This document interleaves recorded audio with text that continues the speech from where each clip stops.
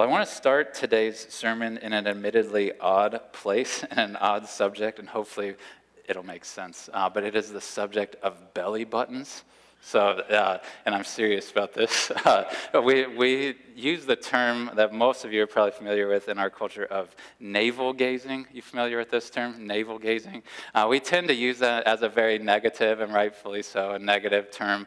Navel gazing has come to mean, for various reasons, this act or this what typifies a person who just is obsessed with themselves, who's like self-centered with himself, who doesn't really care about other people, who doesn't even look up to look around or care for other people, but is so turned downward, looking at themselves, caring about their own life, that they're consumed with themselves. They think the world revolves around them.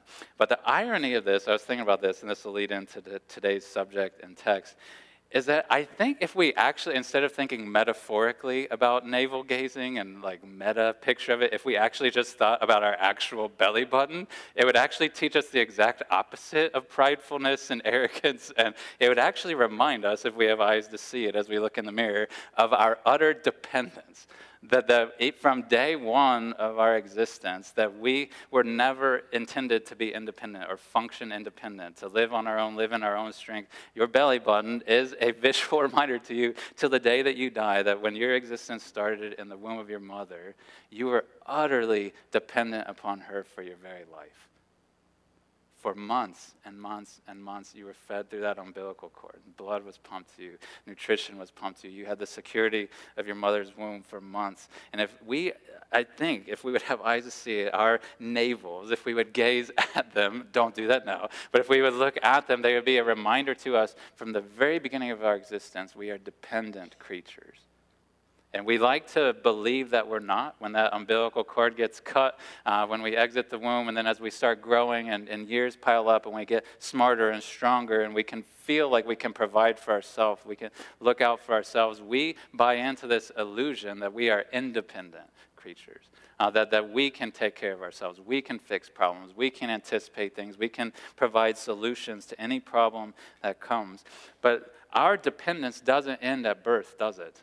The first numerous months, at least, if not years of our life, we're utterly dependent to be fed by others, to be cared for, to be protected, to be looked out for by other people. And I mention all this today because we're going to come to this last subject in our series, a 7-week series we're calling Values. The subject today that this text is going to lead us to think on and hear from God about is the subject of dependence. To remember as a church, these values that we're going through these last 7 weeks, ending today, we're calling it values because we want them to be values that we have mark us in the life of our church, in our private life, our public life, our classes, our groups, our gatherings. Everything should be marked by these things. We've covered thus far, in the 6 that have preceded this, we've covered the values of grace, truth, love, family, godliness, and joy. And this last one we saved till the end, this value that we call dependence, because we will see from this text that the Lord wants us to remember our absolute dependence upon Him, to not buy into this illusion that we have that physically we're independent, that economically we're independent, that socially we're independent, and then to conclude that spiritually we're independent, but to remember from the Word of God that we are spiritually dependent upon God for our very life, for our growth and godliness. We're going to see this from today's text. So we're going to look at this, John 15. We're going to look at just verses 4 and 5. So 2 short verses tucked away in John 15. Before I read this, what was going on in this text, if you have a red letter Bible, these will be red letters. These were things Jesus actually said. And He said them the night before He was about to be arrested and the night before He was about to be crucified in our place upon the cross. A couple weeks ago, when we were looking at the value called truth, we looked at John 17, which was part of that same evening. We're kind of rewinding in time just a little bit back, maybe an hour before, I don't know, to John 15. Jesus said a lot of things that night. These are wonderful, glorious chapters to learn from. But we're going to look at a small cross-section of it, John 15, verses 4 through 5. And Jesus gives in this text a very simple analogy, very simple picture, but a very powerful one, a very significant one that I think we need to hear as individuals, that we need to hear as a church. So follow along with me, John 15, verses 4 through 5. So the Apostle John recorded this, having heard it himself that night. He now recorded it under the inspiration of the Spirit for us to hear and to read the words of Jesus. So Jesus said, "Abide in me, and I in you. As the branch cannot bear fruit by itself unless it abides in the vine, neither can you unless you abide in me. I am the vine, you are the branches. Whoever abides in me and I in him, he it is that bears much fruit.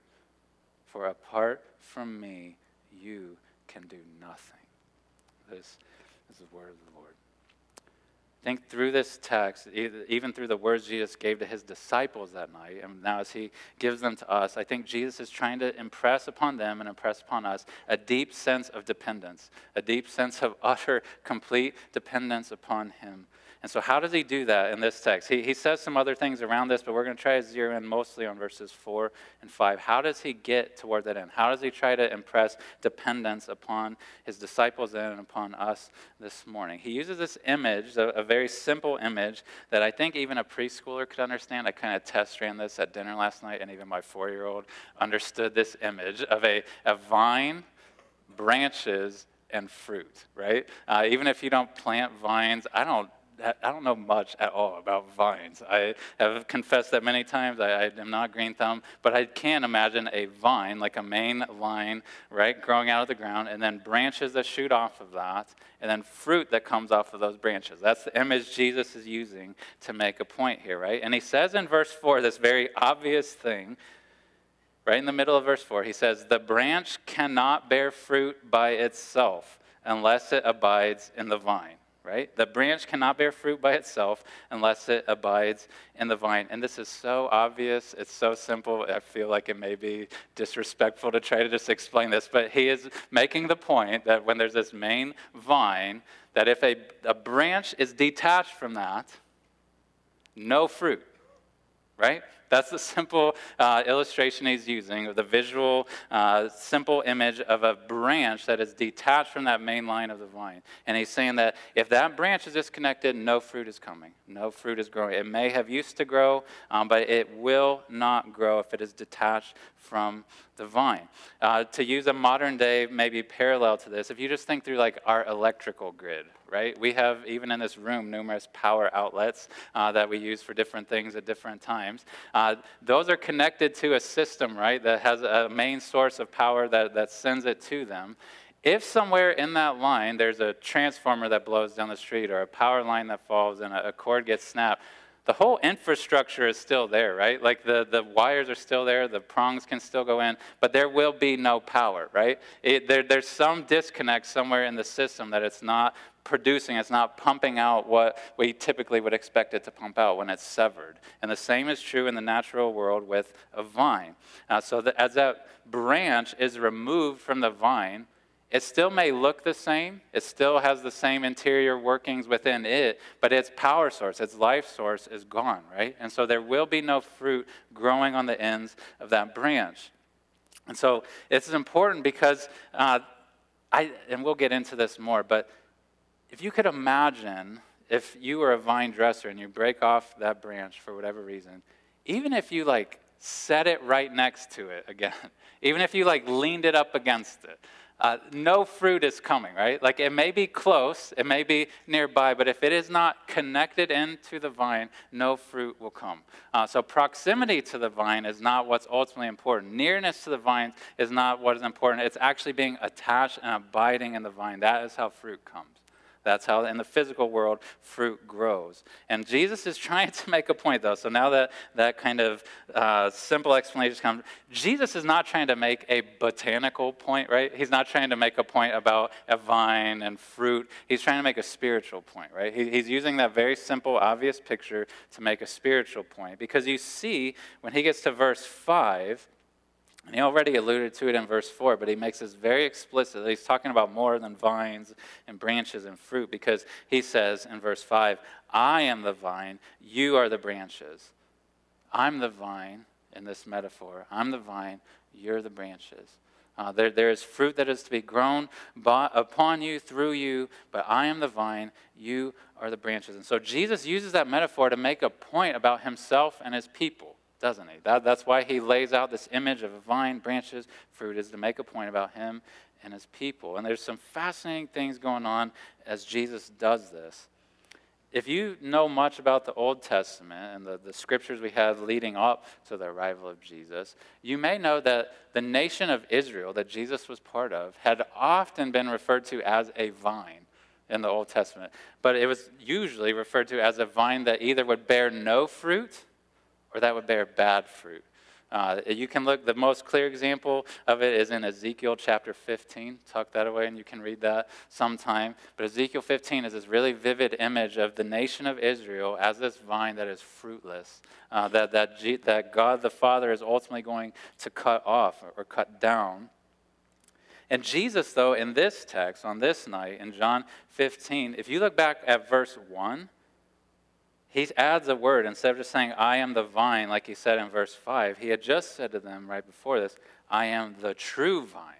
And so what Jesus is communicating through this image to his disciples is what Israel was intended to be in some ways, what they were supposed to be, this fruit-bearing vine, these fruit-bearing branches, but that they had failed at over and over and over again. Jesus is saying, I actually succeed. Like I actually, where they have failed, where we have failed, I think he would even say that night, I succeed. I am bearing fruit. Like I am living a godly life. I am following the commands of our Father like no one has before me. He's saying, I am the vine, the true vine that does bear fruit. But the glorious thing in this metaphor as he gets to verse 5 is he's not just saying something about, I'm the vine, like boasting that I bear good fruit. I'm the only one that can do this, although that would be right. But he's saying, I'm the vine, you are the branches. Like he's saying there's now this new capacity that through me can come to you, that you can start bearing fruit too. Like I've been able to do it. God has helped me to do this, enabled me to obey, me to bear fruit, but now you can as well. Something that you have no capacity to do, that I have no capacity to do on our own, of actually bearing good fruit for God. Jesus is saying you can do that if you're connected to me. That's what he says, right? In the second half of verse 5, he says, whoever abides in me and I in him, so whoever is connected with me, he it is that bears much fruit. And so that's gloriously good news for us, is that we actually can live the way that God has called us to live. We actually can bear good fruit for God, but it comes through Jesus. It comes through connection with him. Right? That's what the metaphor is, the vine, the branches, the fruit. If the fruit is going to come through us as the branches, it will be because we are connected with Jesus. Not because we're some impressive branch, not because of anything we do or try to develop in ourselves, but it will come because we are connected with Christ, because we are abiding in him. And this metaphor, this picture of the vine, the branches, and the fruit should make us remember, if we hear Jesus and hear his words here, this should remind us of our complete utter dependence upon him. If we are to have any spiritual life, if we're to have any spiritual growth, if we're going to see any obedience in our life, any progression in our life, we are totally dependent upon him. He says at the end of verse 5, doesn't he? He says, apart from me, you can do nothing. Apart from me, you can do nothing. You cannot make yourself spiritually alive. You cannot make yourself spiritually mature. You cannot overcome sin in your life on your own. You cannot manufacture godliness in your life on your own. If those things are to happen, it's not going to be because of your efforts, your watering of seeds, your tending to the vine. It'll be because Jesus pushes life into you. Jesus presses fruitfulness into you. Jesus says, whoever abides in me and I in him, he it is that bears much fruit. I like reading old Puritans. They get a bad rap sometimes, but there is one named Jeremiah Burroughs who wrote some wonderful works. But he said this using a metaphor of a fountain that would have some overlap in what it's trying to picture with the vine imagery of Jesus. He said this. He said, from Christ as from a fountain, sanctification flows into the souls of the saints. Their sanctification comes not so much from their struggling and endeavors and vows and resolutions as it comes flowing to them from their union with him. That is good news. We tend to think if I am going to grow in godliness, it's just because I work hard, because I suck it up and do the hard work and I make the hard calls and I put enough effort into this. That's how fruit's going to come. That's how godliness is going to come. And we will see that there is effort that the Lord calls forth from us. But behind all that, we must have Jesus working in us. Like we must have him connected to us, pressing life into us. If there's going to be any fruit, if there's going to be any growth in godliness, it will come from him. That's what this image is conveying. But I want you to pause and think about something. Jesus has been telling think of the setting of this when he is saying this. As right before he's about to be arrested. Less than a day before he is going to be laid in a tomb dead. Right? And he's using this metaphor of this living vine and how there's going to be these branches that come off of that vine and that he can help bear fruit. And he's about to die. Right? He's using this image of if a vine is cut, no fruit's coming. Right?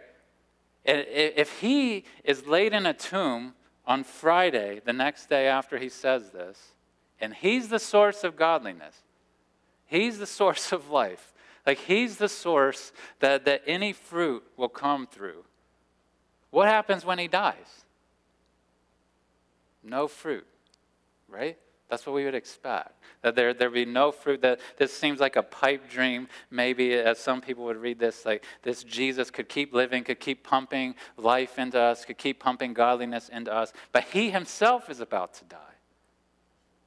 And so on that Friday and on that Saturday, people may have thought, well, we're hopeless to become this fruitful vine. We're hopeless to become these branches that actually bear fruit because the one guy who actually did bear fruit, who actually said he could help us bear fruit, now he's cut off.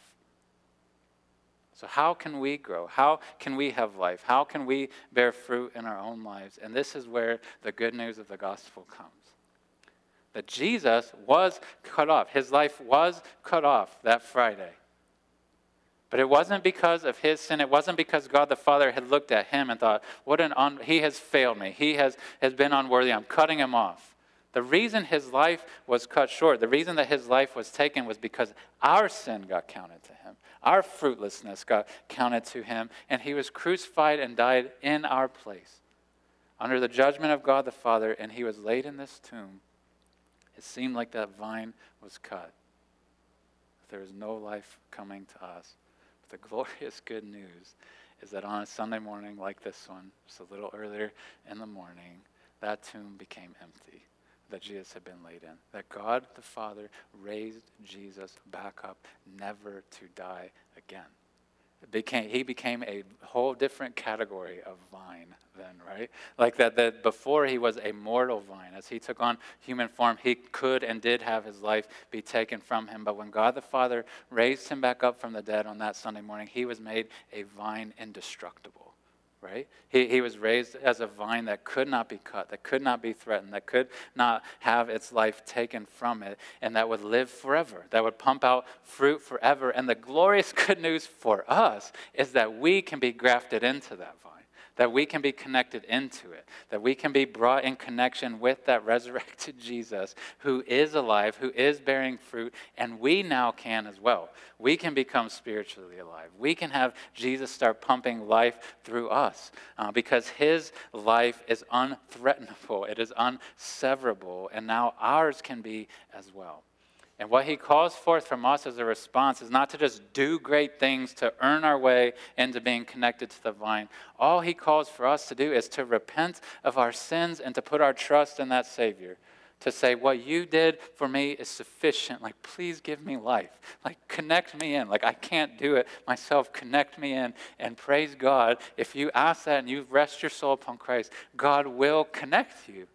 Like you and me, these helpless branches who just have no fruit or dead fruit, who could do nothing on our own, like could not make ourselves alive, could not make ourselves godly. We are utterly hopeless on our own. We can be grafted in to the one place, the one person who can give life, who can bear fruit to us. And it has happened to many in this room. And if it has not yet happened to you today, today can be the day that happens. That God lifts you up this dead branch and places you into connection with his son Jesus. He can start pumping life into you today that will never end. And I pray that every Sunday as we gather together that God would do that. And I pray that if that's you, that he would do that in your heart this morning. So our fruitfulness, our very life depends on being connected with that vine of Jesus, right? And we could think then that, well, if my bearing of spiritual fruit, my good works, my growth totally depends on Jesus, then we could start to imagine that we are just these totally passive people, that God just kind of hooks me in to this vine and then boom, voila, I just sit back and watch him do his thing and just fruit starts coming out of me. And in some sense that is true. But Jesus gives a command in this text, doesn't he?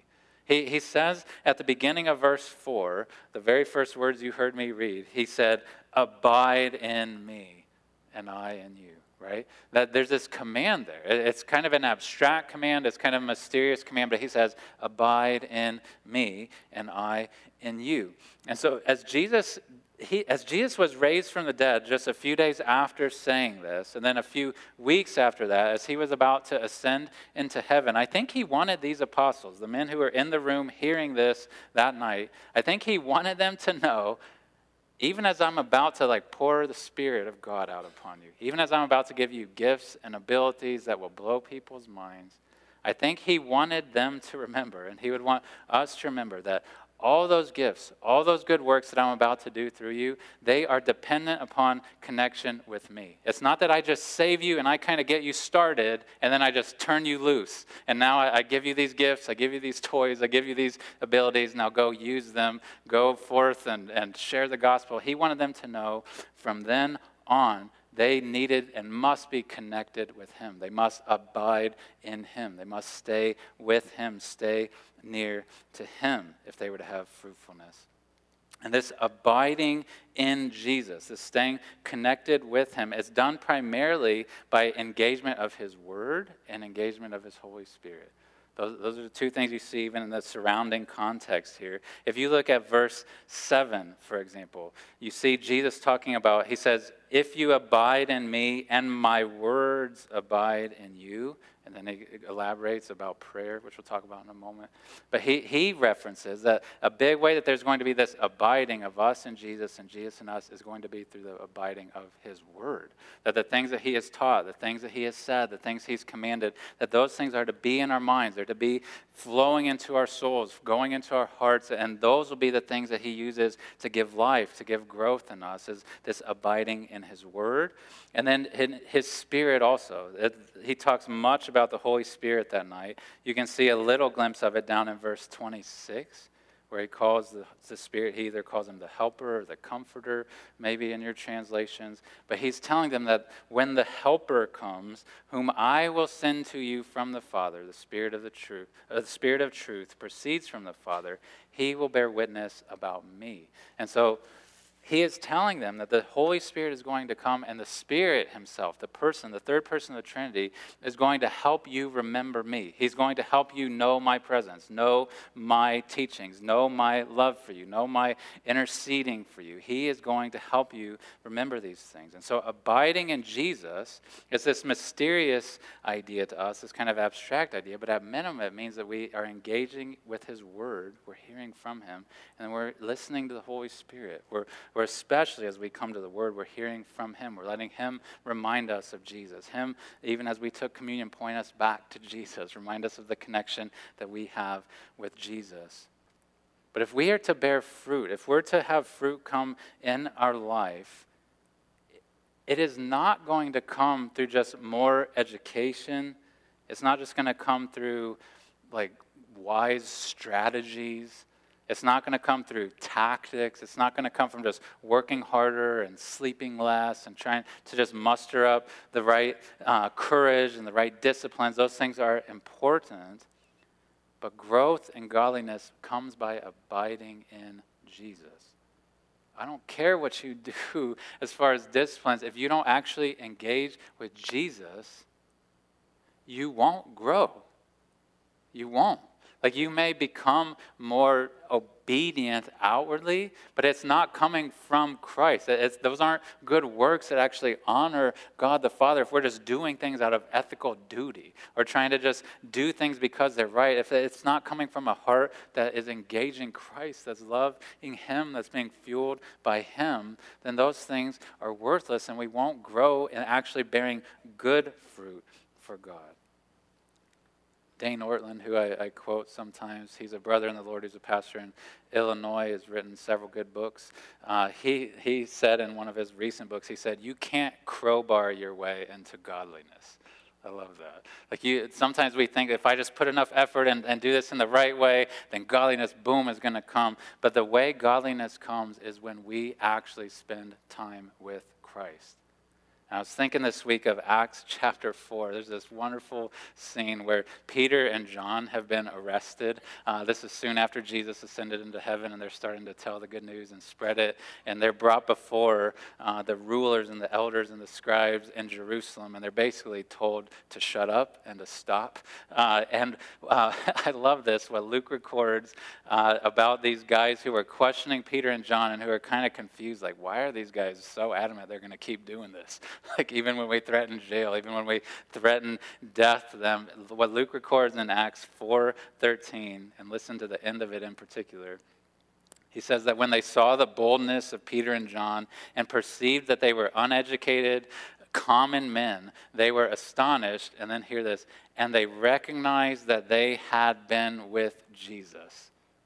That's what they knew to be true because of these guys' changed lives, is that they had actually been with Jesus. And I don't think they just meant that they had spent a couple years with him, but that ongoingly, recently, even as Jesus had ascended into heaven, they were spending time with him. They were being with him, and that's what was leading them to be willing to lay down their lives, to not care about threats that were coming, to have this fruit come forth for them, was that they had been with Jesus, and the same is true of you. The same is true of me. If there's going to be fruit in your life, there's going to be fruit in the life of our church, it will be because we spend time with Jesus, that we are engaged with him, we are abiding with him. And some of us wonder why we don't grow in godliness. Like we wonder, why don't I see spiritual fruit in my life? Why don't I actually see change? And there may be various reasons, but it may be the very simple fact that we're not actually spending time with Jesus. We're just either like beating ourselves up with verses and these commands that we just wield like weapons against us, and we're forgetting that Christ died for me and that he is raised for me and that he's my friend and that he's helping me. It could be that we just know these are the right things to do and that's the wrong thing to do, and I just need to get myself to do it, and we don't think of Jesus at all. Like we're just these ethical, moral people trying to do the right thing. And it is so important for us as believers to know that we don't just need Jesus for forgiveness. Like we need him for godliness as well. Like we have him for forgiveness, but if we're to grow in godliness, we need him also. We need him to pump life into us. He said, apart from me, you can do nothing. Like, do you really believe that? Do we really believe that apart from him, we can do nothing? We are utterly dependent upon him for spiritual life, for spiritual growth, for effectiveness in our mission as a church.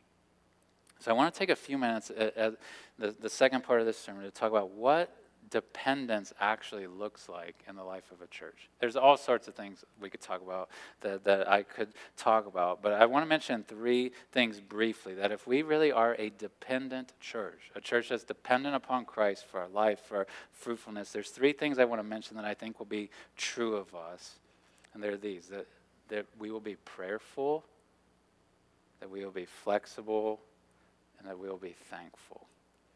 And these are what I mean. We'll be prayerful first.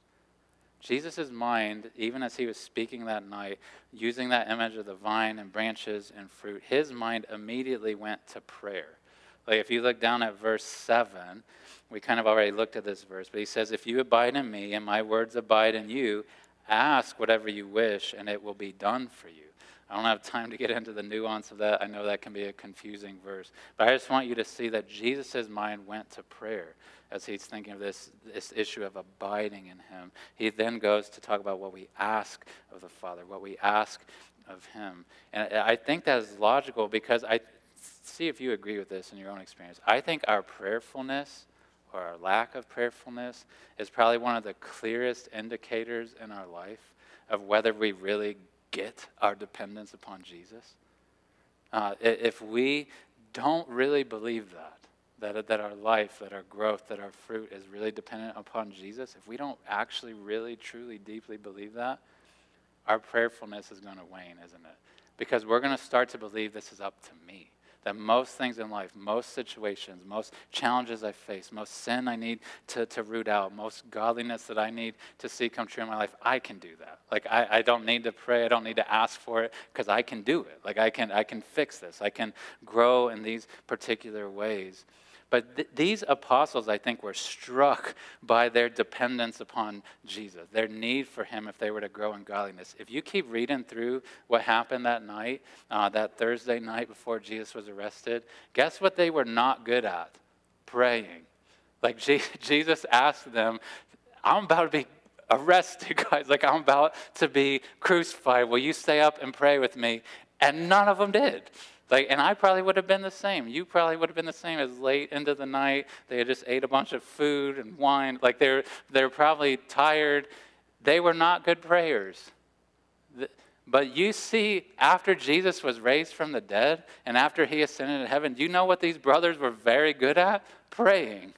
Because they had really taken it to heart that if there's going to be any life in us, if there's going to be any effectiveness as we get these threats come to us, it's going to be because Jesus does it, not because we are smart, not because we are strong, not because we are wonderful, but because Jesus is and he works through us. And that led them to pray and beg and ask over and over and over again for Jesus' help, for him to intercede, for him to do what they could not do. These men were uber gifted. Like Jesus gave an abundance of gifts to them, but they were some of the most, if not the most prayerful people that have ever lived in Christendom, I think, because they knew that their work was dependent totally upon the work of Jesus. And I think if we let prayer be a last resort, like it often is in our lives, if we're like, man, I've tried, I've worked real hard at this, I've tried to sort this out, I can't get it, now I'm going to pray. What is that showing? That's showing that we, again, are under this illusion that we can fix most things, that we can deal with most problems, that we can produce the fruit that we think is needed. But we should be people who are praying early and often about everything, asking Jesus to do what only he can do. And my hope, our elders' hope, I hope your hope for our church is that in the years to come, we will be a church that is marked by prayerfulness. That we pray not just when we're gathered together in worship, although we will, that we pray not just in our prayer gatherings that we have once a month on Sunday nights, that we not just pray. Side note, I praise God. Some of you don't know this. There's a group of sisters in the Lord who pray every Sunday morning at 9 for us, and I feel the power of that in our church, and I'm thankful to God for them. And I want things like that to continue, for us to really realize that is where the work is done. It's not just in prepping sermons or in teaching lessons or in doing hard disciplinary works in our life of putting self to death, but in praying and asking God to do what we can't, because we could do all those other things. And if God doesn't show up, if he doesn't pump life into this, nothing's going to happen. And we must beg him to do what only he can do and stop living under the illusion that it is up to us. So we must be a prayerful church if we really understand our dependence upon Christ. Second, we'll be a flexible church. What I mean by that simply is that when we think about dependence upon the Lord, that he is the one who grows us. He's the one who gives life to us. That doesn't mean that we don't plan things, that we don't strategize, that we don't try to set goals and try to work in certain ways. But what it does mean is that as we plan, as we seek to guide our steps towards certain things, that we do so humbly, knowing that God may very well divert our path in a different way. That he may bring a change in the situation. He may bring a change in the people and the circumstance. He may totally bring about things that we can't anticipate. And we need to trust him to guide us. We need to not just have it is such a temptation, I will say, for pastors in today's world to think of how we're going to see fruit in our church and growth in our church to just think of strategy. That's the books you read. Is like, you need to do this, you need to plan this event, you need to develop this type of team, you need to organize in this sort of way, and that's how your church is going to grow. And that is not true. Like, those things can be helpful, but God is the one who gives growth, and we have to have a flexibility and adaptability to trust him where he leads us. To not just think we can come up with the master plan, we can come up with all the right goals, but to trust him step by step along the way. Earlier in this metaphor, Jesus had talked, as he talked about the vine and branches and fruit, he talked about how God the Father is like the vine dresser. You may have heard this or read this before. And he talks about how when there's branches that don't bear fruit, he prunes them, like he cuts them off so that it can bear more fruit. That happens in the life of churches too, that there may be things that we attempt or that we try, that we think would be wise, that we think, oh, this will bear fruit. This will be an effective way to see God work. And it may not. And he may have us cut it off, or he may cut it off for us sometimes. And those can be painful things. But we must trust God in his sovereignty and in his direction of us. Proverbs 16:9 says, the heart of man plans his way, but the Lord establishes his steps, right? If we really believe that we are dependent upon the Lord, we plan, yes, but we plan humbly and we're flexible to trust him where he leads, knowing that he knows best. So we'll be prayerful, we'll be flexible. The last thing, if we're a truly dependent church, is that we will be thankful. And what I mean by that is that if we really believe at the depth of our heart and soul as individuals and as a church, that every fruit comes from Christ, every good work, every good thing that happens through us, in our lives, if all of those come from him, guess who gets no credit? Ultimately, us. Right? I appreciate what Pastor Tom shared, that at the cross there's no boasting. That there should be no boasting, even if God, and I hope that he does, blesses our church and makes us abound in fruitfulness, and we see conversions, and we see revival in our church and in our town. If we see all those things, if we continue to see churches planted in unreached places, like I pray for often for the years and decades to come, if we see all these glorious things happen, guess what? They are a work of Christ. Behind us is Christ working those things, and we ought to be thankful to him for every good thing that he does among us, and to never be tempted to pound our chest and think, look how wise we were, look how sacrificial we were, and start to take credit for ourselves, but to long to see God do. I appreciate this about Pastor Larry. I don't know where he's sitting. He often prays, and I love this, and I've tried to pray it myself. He prays that God would do things among us that are only explainable by God doing it, that are not attributable to human will or reason or wisdom. I pray for that. I want God to do that, to just blow any illusion we have that we are smart and that we are wise. May we remember we are common, uneducated, weak people by ourselves, but Jesus can pump life through us to others. He can grow us, and that vines expand, right? That they grow out. He may expand his vine and start new works in new places, but it will all be because of him and his power, not ours. The Apostle Paul famously said that neither he who plants nor he who waters is anything, but only God who gives the growth. That is true. And may we be thankful when we see it. May we never claim for ourselves godliness and wisdom and power that ultimately belongs to Christ. We are dependent upon him. I mentioned belly buttons in the beginning of life at the start of the sermon, and how it's undeniable how dependent we are. I think the same thing is true as we come to the end of our life. If in God's normal providence we live into old age and we kind of see death coming to us, there becomes an inevitability to know that we are dependent again, where we have to acknowledge that again. That illusion of our strength, of our control, of our ability to guarantee certain things just dissolves when death is looming, right?